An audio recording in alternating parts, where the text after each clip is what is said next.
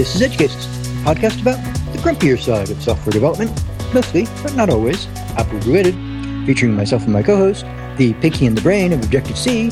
I'm Andrew Pontius. And I'm Will French. This is episode 49. It's Saturday, May 4th, 2013, and our topic this week, Wolf? CocoaPods. CocoaPods. Oh, interesting. Okay. So sharp-eared listeners will note that we're recording episode 49 on the same date that we recorded episode 48. So Wolf won't be available next weekend, so we're recording early. But you should still get it at the normal time on Sunday, May 12th. So with that out of the way, and I don't think we have any other follow-up or anything like that, right? Right.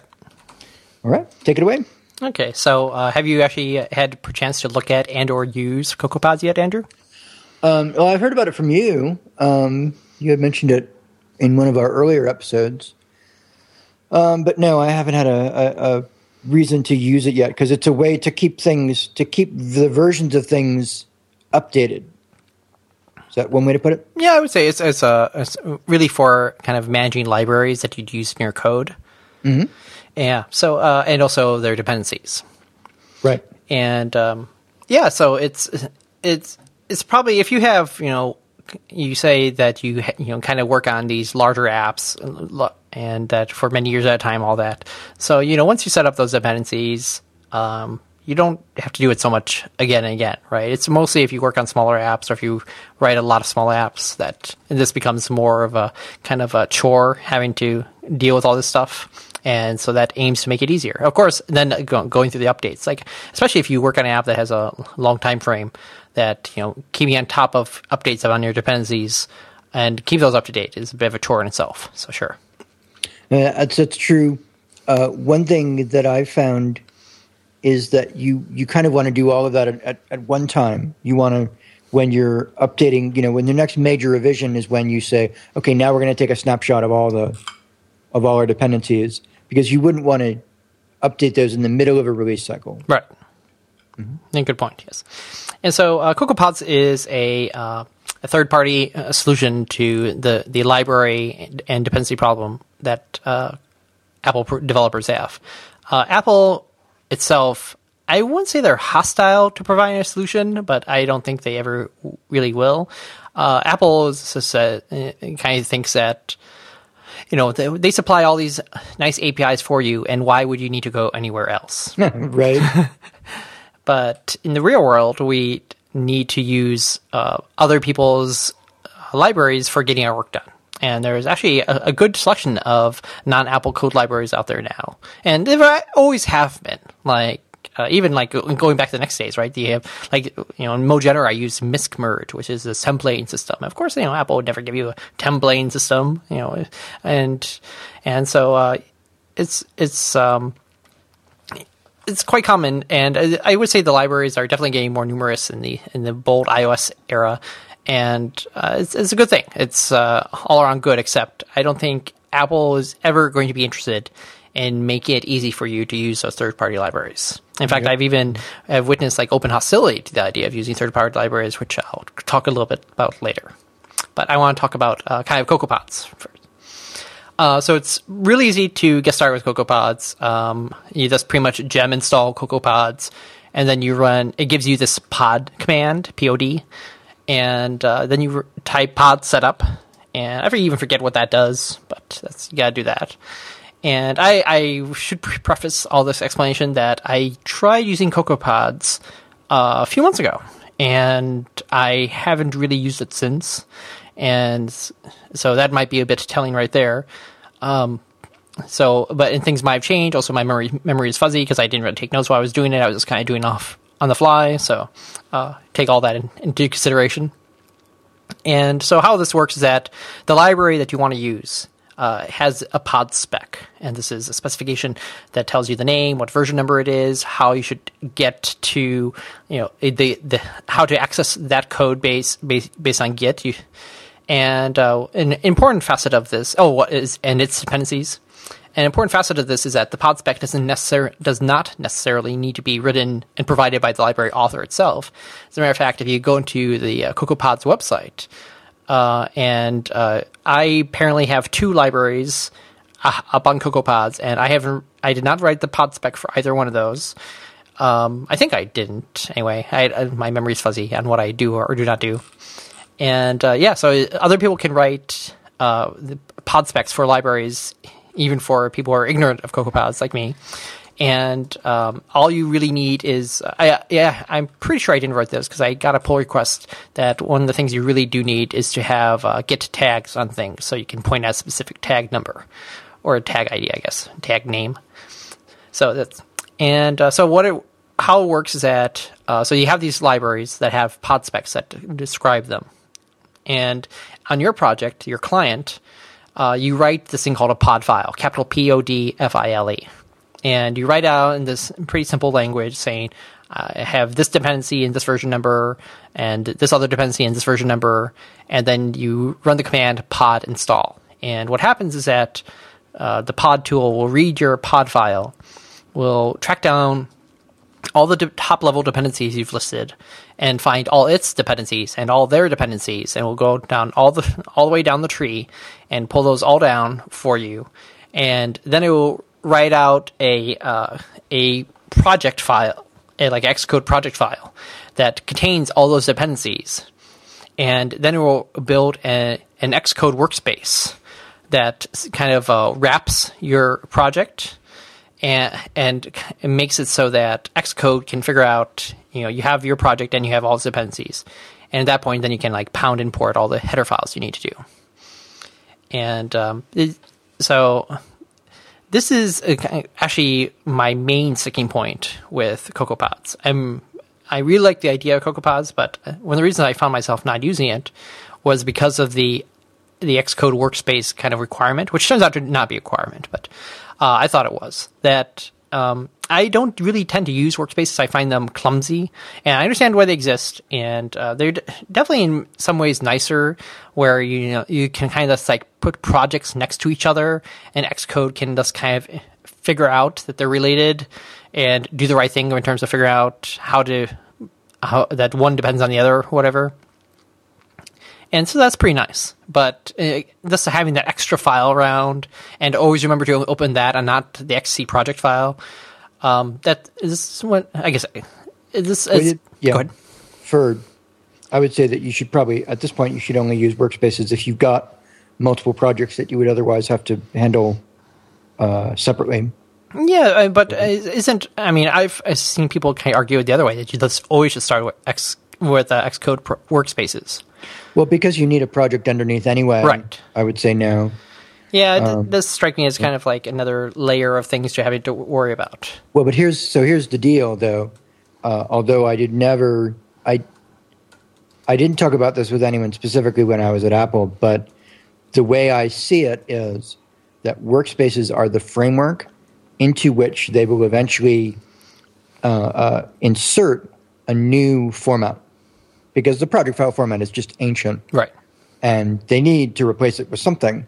So when they do, you'll still be able to have your workspace open, and you'll still build exactly the same way, because you're building the workspace, not you're building the, what do you call it, inside of that. In any case, that's what I'm assuming is going to happen eventually.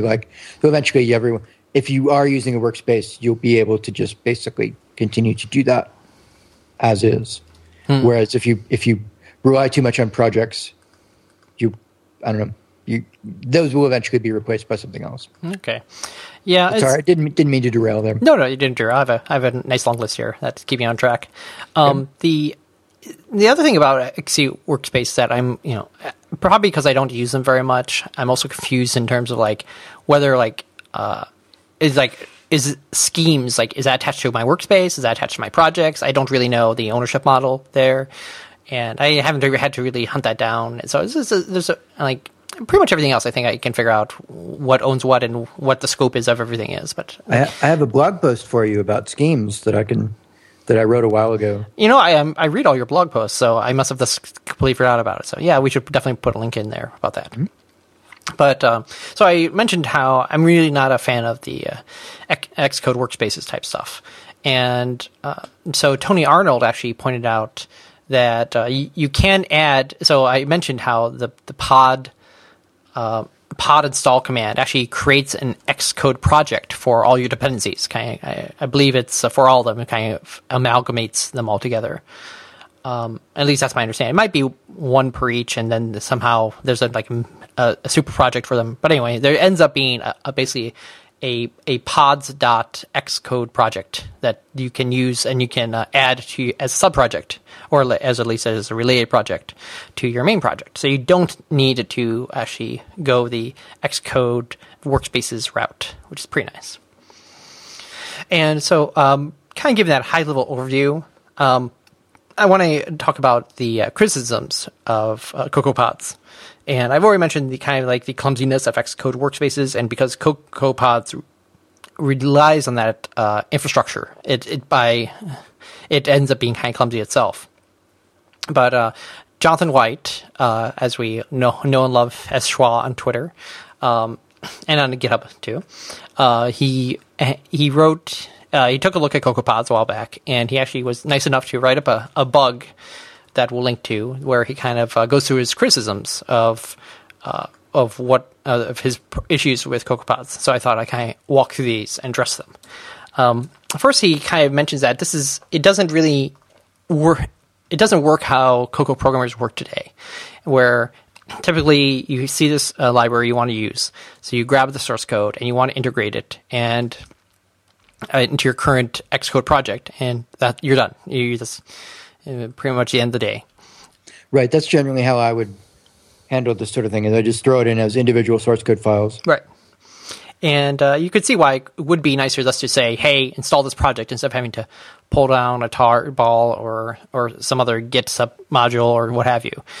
So this is obviously a lot kind of more intense thing what CocoaPods is doing. So that, and kind of the answer to that is that in the Xcode workspace stuff, and this is pretty much what it's designed to do. It's designed to allow you to have these other projects that your main project relies on, but can be built implicitly, and kind of taking these things that are separate, but you want to unify to produce a product. So this is, even though it's clumsy, this is really what it was born to do. And that's because we're not using this today. It's not necessarily doesn't mean that this is the way we shouldn't be doing. We should be doing things. Another issue that he brings up is dependency resolution. That Schwa actually didn't want this feature. And he says that, I'll quote him here, "In my experience, very few Objective-C libraries have much in the way of dependencies, and I think, unlike Ruby gems or Python modules, Objective-C developers will strongly care what dependencies are made as part of the app," which is true. I do care a lot about dependencies for two reasons. The first is technical. I want to kind of vet the code, understand how it works. And the second is, I would say, legal or political, where I care deeply about the license of the code, and is it non-viral for me to bring into my commercial projects. Right. Well, one other thing is when, like, you mentioned how you got set up in CocoaPods. Are you going to go over when the updates occur? I believe you have to manually track those. It's not like you get a notification saying, "Hey, I've opened this Xcode project and there's a newer version. Do you want to upgrade?" Right. You do need to be somewhat proactive. I think there's. I don't know for sure, because I hadn't gone far enough with a project using CocoaPods where I had this happen, where I knew there was an update for a project, a dependency that I had. But I imagine there's some. You probably can do pods update or something like that, and probably get newer versions of things.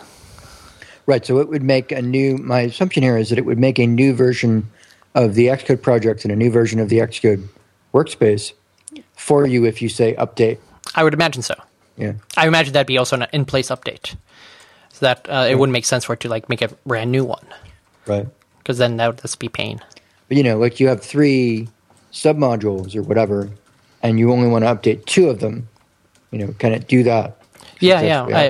I haven't even tried that, but I would imagine you'd be able to do that. I know that in the pod file, that's the file in your client that specifies what your dependencies are, that you can specify the version number of what you want, there. And I believe you can be kind of ambiguous. You can say, I want 1.2 of something. And so you're using 1.23 and 124 comes out and you do pod update or whatever the command may or may not be. And that should be an update. But if you specify, I want 125 of this and no other, I think you'll be locked to that version. Would the command be open the pod bay doors, Hal? You're just waiting for an opportunity to bring that in. I was. Okay, yeah. So, you continue to quote Schwa here. I tried to write standalone open source libraries. It's a huge benefit to everyone. Objective-C is dynamic, and the linker can't dead strip unused code from linked-in libraries. So depending on a large library for just some useful utility classes and our categories can be very wasteful. It's not so much such a big deal on the desktop, but possibly a huge deal on iOS. I'd say most Cocoa libraries are standalone for good reasons. Avoiding dependency hell isn't necessarily one of them, although it may contribute somewhat. So that's kind of the first knock against why most third-party Cocoa libraries are standalone, is that we are really bad with dealing with dependencies. We have basically no system before CocoaPods for dealing with this, except totally manually. So it's a huge amount of pain. So it's just, I know myself, I'll have this. Just recently, I was working on a chunk of code that I was thinking of open source, and I didn't use my own JREnum class because I didn't want to have that dependency, even though it would have saved me a good bunch of work. And so I'm very aware of that dependency hell pain. In terms of the code bloat that's associated with this, yes, it's a definite issue that we because of the dynamic nature of Objective-C at compile time and even at link time, that there's not enough information known about whether a class can be removed.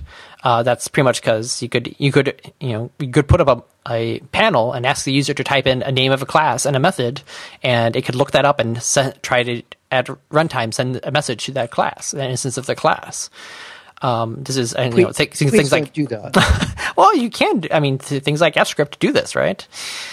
Is uncommon, but it's there and it's directly supported by the runtime. So yeah. Sure. Mm-hmm. But in terms of the I think it is a bit of a deal. These libraries that get larger. And I'll have a little bit more to say about that, but that is kind of a knock against it. And then Schwa went on to this he mentioned something and which brought up the topic to my mind. And in the tweet, he was listing some other criticisms of it, that it apparently has a MacRuby requirement. And I actually didn't know this when I installed CocoaPods. This isn't a problem for me. I don't care really how CocoaPods is implemented. MacRuby actually might be the worst of both worlds in terms of whether something is written in Ruby or Objective-C. Is like MacRuby is both, and like the number of people who actually can deal with MacRuby is probably pretty small compared to almost by definition. It's the two circles, the intersection of those two communities. So it's probably not so many people that can actually work in MacRuby. But if MacRuby was installed as part of the requirement for installing CocoaPods, I didn't notice, and I don't know if this is a recent thing, if the newer versions require MacRuby and my version didn't, or what happened, or if I just didn't notice it get installed. But either way, it wasn't really a problem for me. He also mentioned the horrible pod file format. And I don't know if he's talking about the pod file or the pod specs itself. But the pod files seem to be, I think that actually they're probably both kind of Ruby in terms of that they're using Ruby as a poor man's domain-specific language. You've probably seen a lot of that where it's like method declarations and invocations, but it kind of looks like it's not really Ruby code because you're dropping all the parentheses you can and all that.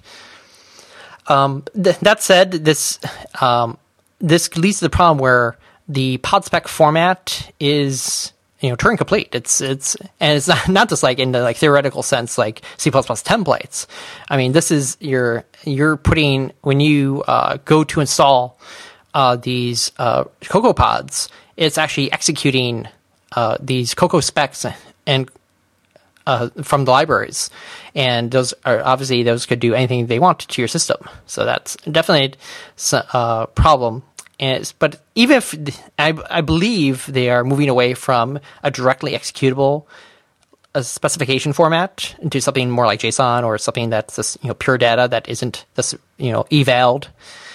But that said, if you go to build an Xcode project, of course, one of those things in the Xcode project can be a run script build phase. So it's always dangerous to build an Xcode project without first looking inside of it. But I'm sure I'm not sure you're guilty, but I'm definitely guilty of downloading projects off the internet and hitting build and go, and not even looking to see if there was a run script build phase. And maybe it just uploaded my address book to path. I don't know. Wow. Yeah. And so apparently that CocoaPods has gotten enough heat as a project that they actually have on the wiki page common misconceptions, and we're going to run through these. So CocoaPods is not ready for prime time yet, and this is basically their point that it hasn't reached a 1.0 yet, that they haven't really gone out and evangelized themselves yet. They haven't really, quote-unquote, introduced themselves to the community, because this is a project that's still very much in active development. So they are still making changes, and a lot of these kind of criticisms, I've went through the issue tracker a little bit, and they've made a lot of changes based on feedback. So that's and they continue to make changes. So in that way, I almost hesitated to talk about it on this episode, just because it might be better just to wait for that 1.0. But on the other hand, I think it's gotten enough traction in the community, and enough people have heard about it and are using it, that it's worth talking about. And also, it's interesting to me, the evolution of the design of this thing. And this kind of can be like a checkpoint about how the project existed before the 1.0. Another common misconception is CocoaPods doesn't do X, so it's unusable. And he points out, hey, we just don't search Twitter looking for feature requests. Please chip in if there's something you want to do. And it's actually quite capable as it exists right now. And the next common misconception is that CocoaPods doesn't do dependency resolution. And it turns out that, as I mentioned, that CocoaPods does in fact do dependency resolution. But a key point here is that it does not automatically resolve conflicts. And that if you have, library A that relies on library C, and you have library B that also relies on library C, bad things will happen if library C has a 1.0 and 2.0, and they have different, maybe different class setups or whatever that make them incompatible with each other. Then you can't effectively resolve them. And they're talking about how it's basically operates how how Ruby gems work now. And there's this other system called Bundler, and how it does things. I'm not an expert on exactly how Bundler works, but it does seem to kind of make copies of things where you can have things, a version in the previous example that I think it was library C I was using as the sub library, that it will you would have two versions of it. You have the 1.0 version and the 2.0 version side by side, and you can make those work. And they're apparently making noises about going to the bundler route and somehow supporting that. I practically can't see how they can do that, because Cocoa apps in general have a problem with namespace collisions when you bring in two classes of the same type. I don't really see how this is resolvable unless you use something like my NS, poor man's namespacing system. But maybe that's going to wait into Objective-C to actually get namespaces. Well, maybe we'll get that in dub. Who knows? Well, it also strikes me that if you've got a setup like that where you use multiple libraries with multiple dependencies for each library, I mean that's a lot of overhead for an application. And I think it's true that Cocoa applications don't tend to have that kind of complexity in the resources that they employ to get the work done. I think it's a kind of a product of our environment, that there are these, that we don't do dependencies because dependencies are really hard, and so our libraries tend to be kind of monolithic, because if you're going to use any dependency, you kind of want it to have to do a lot and kind of then stand alone, because there's a lot of pain there. I really do think the future of software is many fine-grained dependencies. And I think Cocoa, as it's set up right now, cannot handle that whatsoever. Just from the class conflict type system. So it's almost like we need a enhanced runtime to deal with this at all. So yeah, it definitely is. We hit the runtime wall if we're trying to get too fine-grained in today's runtime. And oh yes, so here's another common misconception. CocoaPods is bad for the community because it makes it too easy for users to add many dependencies. And he actually goes to point out that, ironically enough, the original author of CocoaPods is convinced that using a lot of dependencies is a really bad idea. And I think in the bold software future, having lots of dependencies will be a good thing.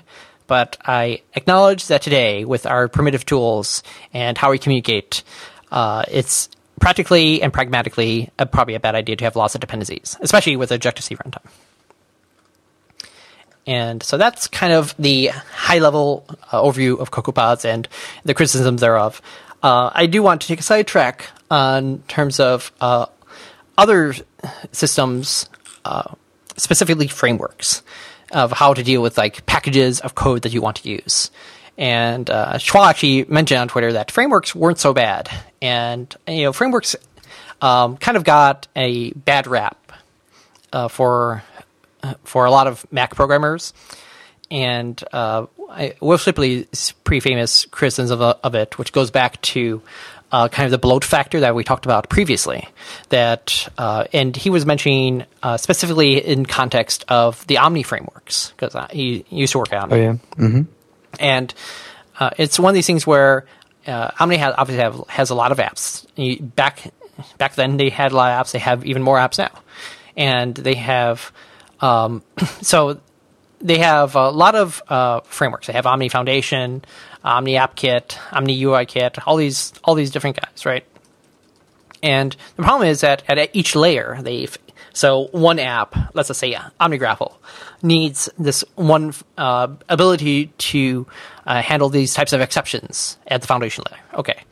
But that all of a sudden that means Outliner also gets that functionality. And maybe you wanted that functionality, maybe you didn't. But it's one of these things where it becomes kind of a functionality roach hotel, where you only can add to it. You can never really go and preen it and remove the functionality that's no longer needed, because these frameworks tend to become monolithic in nature. And if you were to remove functionality, then you'd break another app.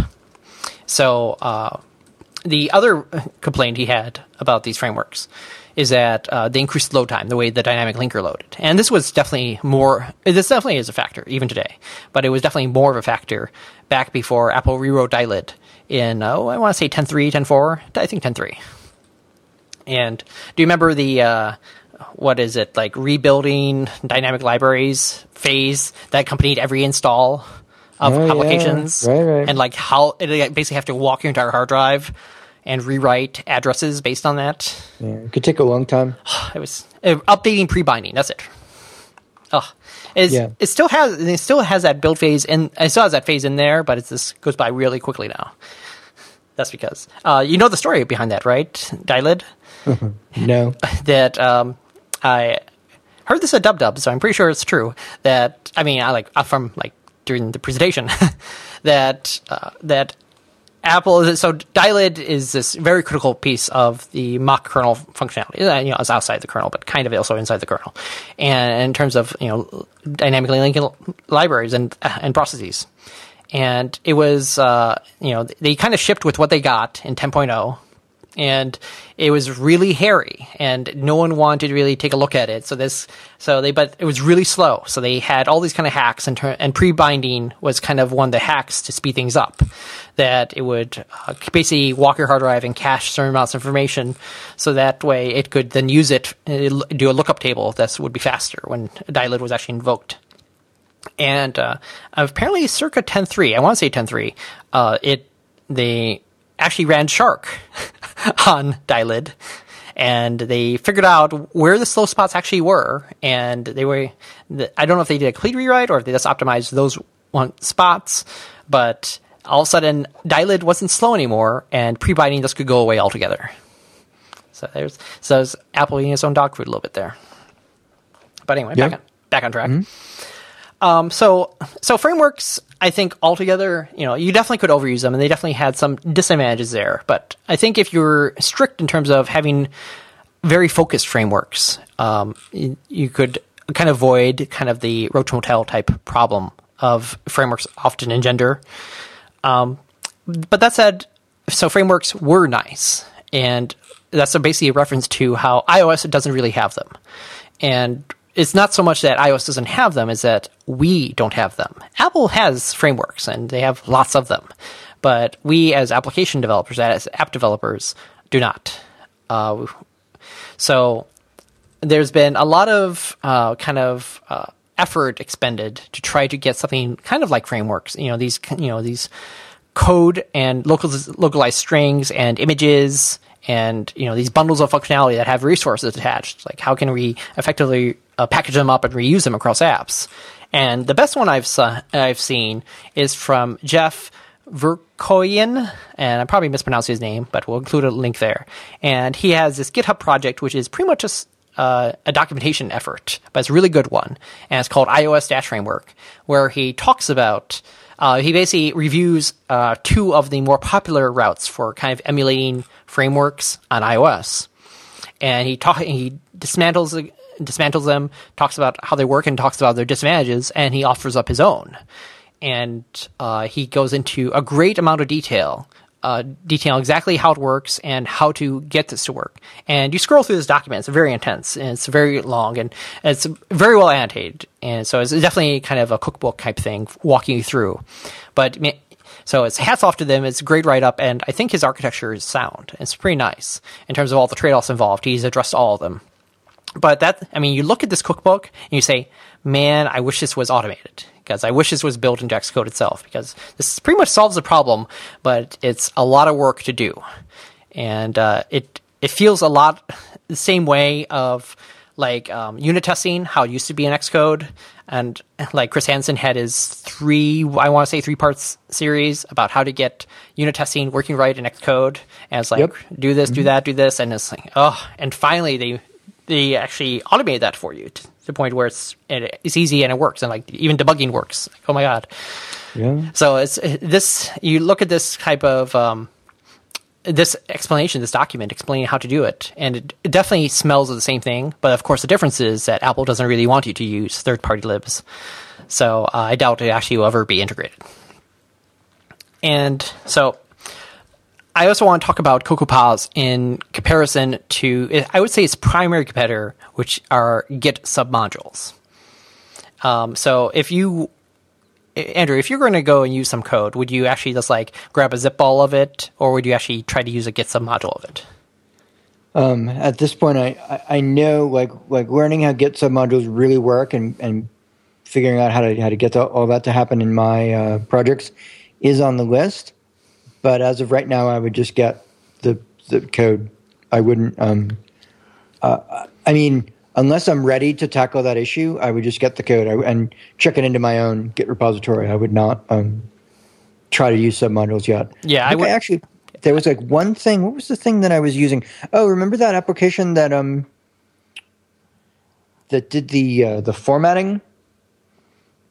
That the guy wrote like. Because we mentioned it. Oh, right, yeah. That checkout had submodules, and I remember that there were. I don't know if I had to do anything special, but there was. Yeah, okay. So it took me a while to set that up, but then it's like, ooh, wow! I've actually got submodules working on my machine. So that was cool, but I don't know if I could replicate it. I know the pain of submodules. I've used them a lot, and I will not fault you for just ignoring them and just grabbing a zip ball or tar ball of that source repository and jamming it in there. I think it's probably the sane thing to do. So the problem with Git submodules is that they're cumbersome and they're also fundamentally problematic, and that the cumbersome in that.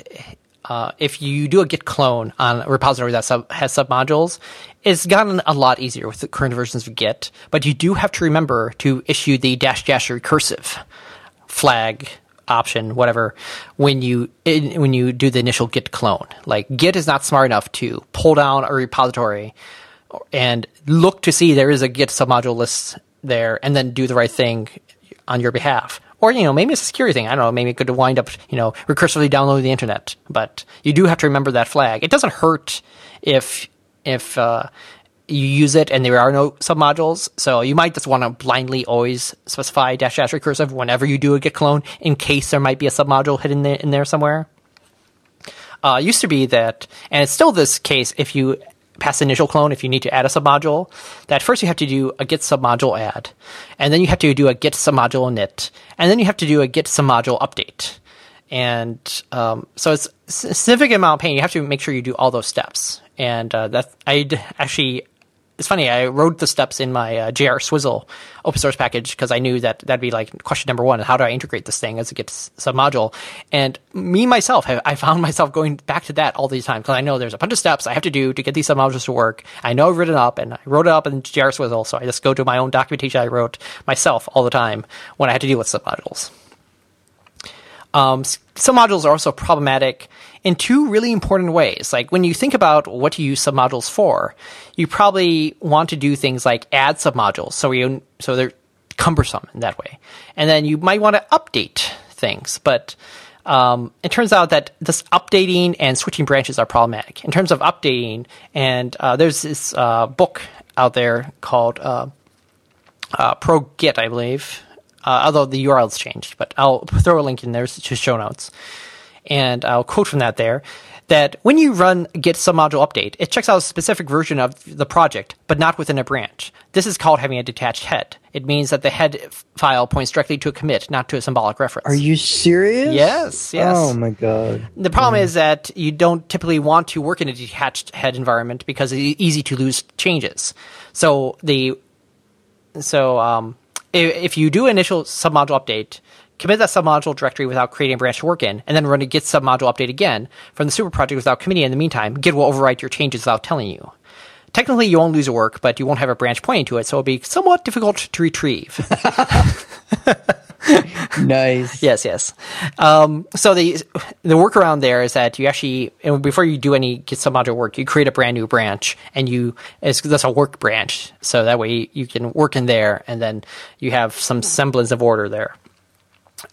It's also problematic in terms of switching branches, that if you create a new branch and you add a submodule there and then switch back to a branch without that submodule, what you'll have is a submodule directory as an untracked directory, because Git apparently isn't smart enough to figure that out.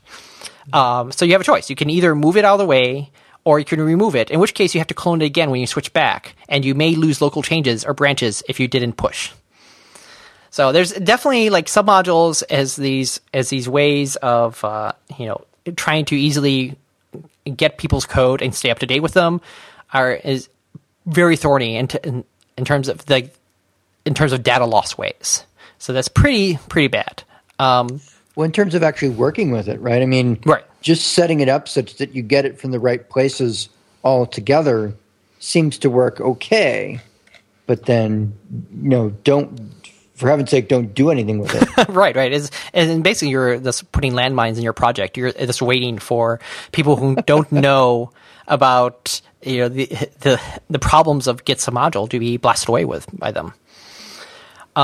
So there is this app called Git Tower, and one of the very nice features it has is that it actually knows about these thorny issues with submodules, and so in a high-level GUI way, you just can say, here, add a submodule, and when you switch branches, it will do the right thing. Apparently, when it updates, it will do the right thing, and all that. So it'll cover up all these problems for you, which is pretty nice. Yeah, that's cool. But I would recommend kind of giving up on Git submodules altogether, and there's this I guess I would call it an extension to Git called Git Subtree, which I've written about before, and I'll link to it. And it's not without its own issues, but if you read my blog posting on it, it pretty much works the way you wish Git submodules would work. So the primary strike against Git Subtree is that it it's not common that people aren't using it nearly as much as Git submodules. And it's kind of in this weird state of limbo that it was actually taken into the main Git repo, and that it's now kind of like it's a contributed type tool that's sitting in the real Git repository. So it's kind of been promoted there. It's not like this weird project that is just off in its own world. It's now part of the official thing, and so it should be installed as part of the standard Git toolset. That said, this guy Helmo did some great patchwork on it in terms of making it a little bit easier to use. Because one of the things is that as soon as you have the ability to have these repositories, these sub-repositories, as it were, making these subtrees that really easy to use, you tend to use them. So you might have 5, 10, depending on how fine-grained your repositories will be, which, of course, I think fine-grained is the way to do things. And so then you get to this thing where it's like, oh, I've made changes in these 3 repositories, or I just want to get all the updates. So he wrote, and so basically doing a Git subtree pull or with a specific subtree gets tedious for all 3 or all 10 or whatever. So he extended it to write a push-all and a pull-all, which works pretty much as you'd think, that it keeps lists of all your subtrees, and then it can do all this busy work for you of making it really easy to just push all your changes at once or pull all your subtree changes at once. And problem is that his changes have not been integrated into the main line. And the guy who's responsible for those changes is not too happy with how he went about changing the code to do this. And there's kind of like this formatting war going on where Helmo changed. I don't think even Helmo did, or maybe I'm also involved in this somehow too, that I made some changes to and reformatted things in terms of where the shell script was actually broken due to formatting problems. So I fixed the formatting problems, and problem is, so now there's significant, the diff looks pretty brutal because it's there's some formatting changes, but some of it is visual, but it's not just purely cosmetic, it's actually functional. And so it's kind of a stalemate right now. So I still have to say that you probably don't want to use the one that's built into the main Git repository yet, and use Helmo's fork, which is sad. But anyway, that's a lot of talk about Git subtrees. So it's kind of in a weird place right now, but it's highly usable, and I would recommend it over Git submodules any day. And that pretty much sums it up for me. Any questions or comments, Andrew? Well, I would say that I do appreciate the vision of Objective-C applications being having fine-grained dependencies, being able to use a lot of little libraries all at the same time. I just don't know how we're ever going to make that happen. I don't know how we're going to get there. I think what you've been saying, the long story short, what you've been saying is, yeah, we're not there yet. We don't have a way to we don't have an unproblematic way to do that yet, and so I guess we'll still be waiting. Yeah, it's definitely it's both a community issue and also there's a technical runtime issue here, and really both need to be addressed. And GitHub's obviously a great step forward in terms of sharing code, but I definitely believe that there needs to be some a layer of semantic information that's layered on top of that, which might be expressible purely in Git, and that's why I have the entire recommendation on my blog about how to name your branches after semantic version numbers. Right. And that's really important step forward for developers to be able to know whether a given branch, whether they can cleanly just pull the changes on it, or if they need to jump to another branch or what have you. Mm-hmm. Mm-hmm. Okay. So you're doing your part.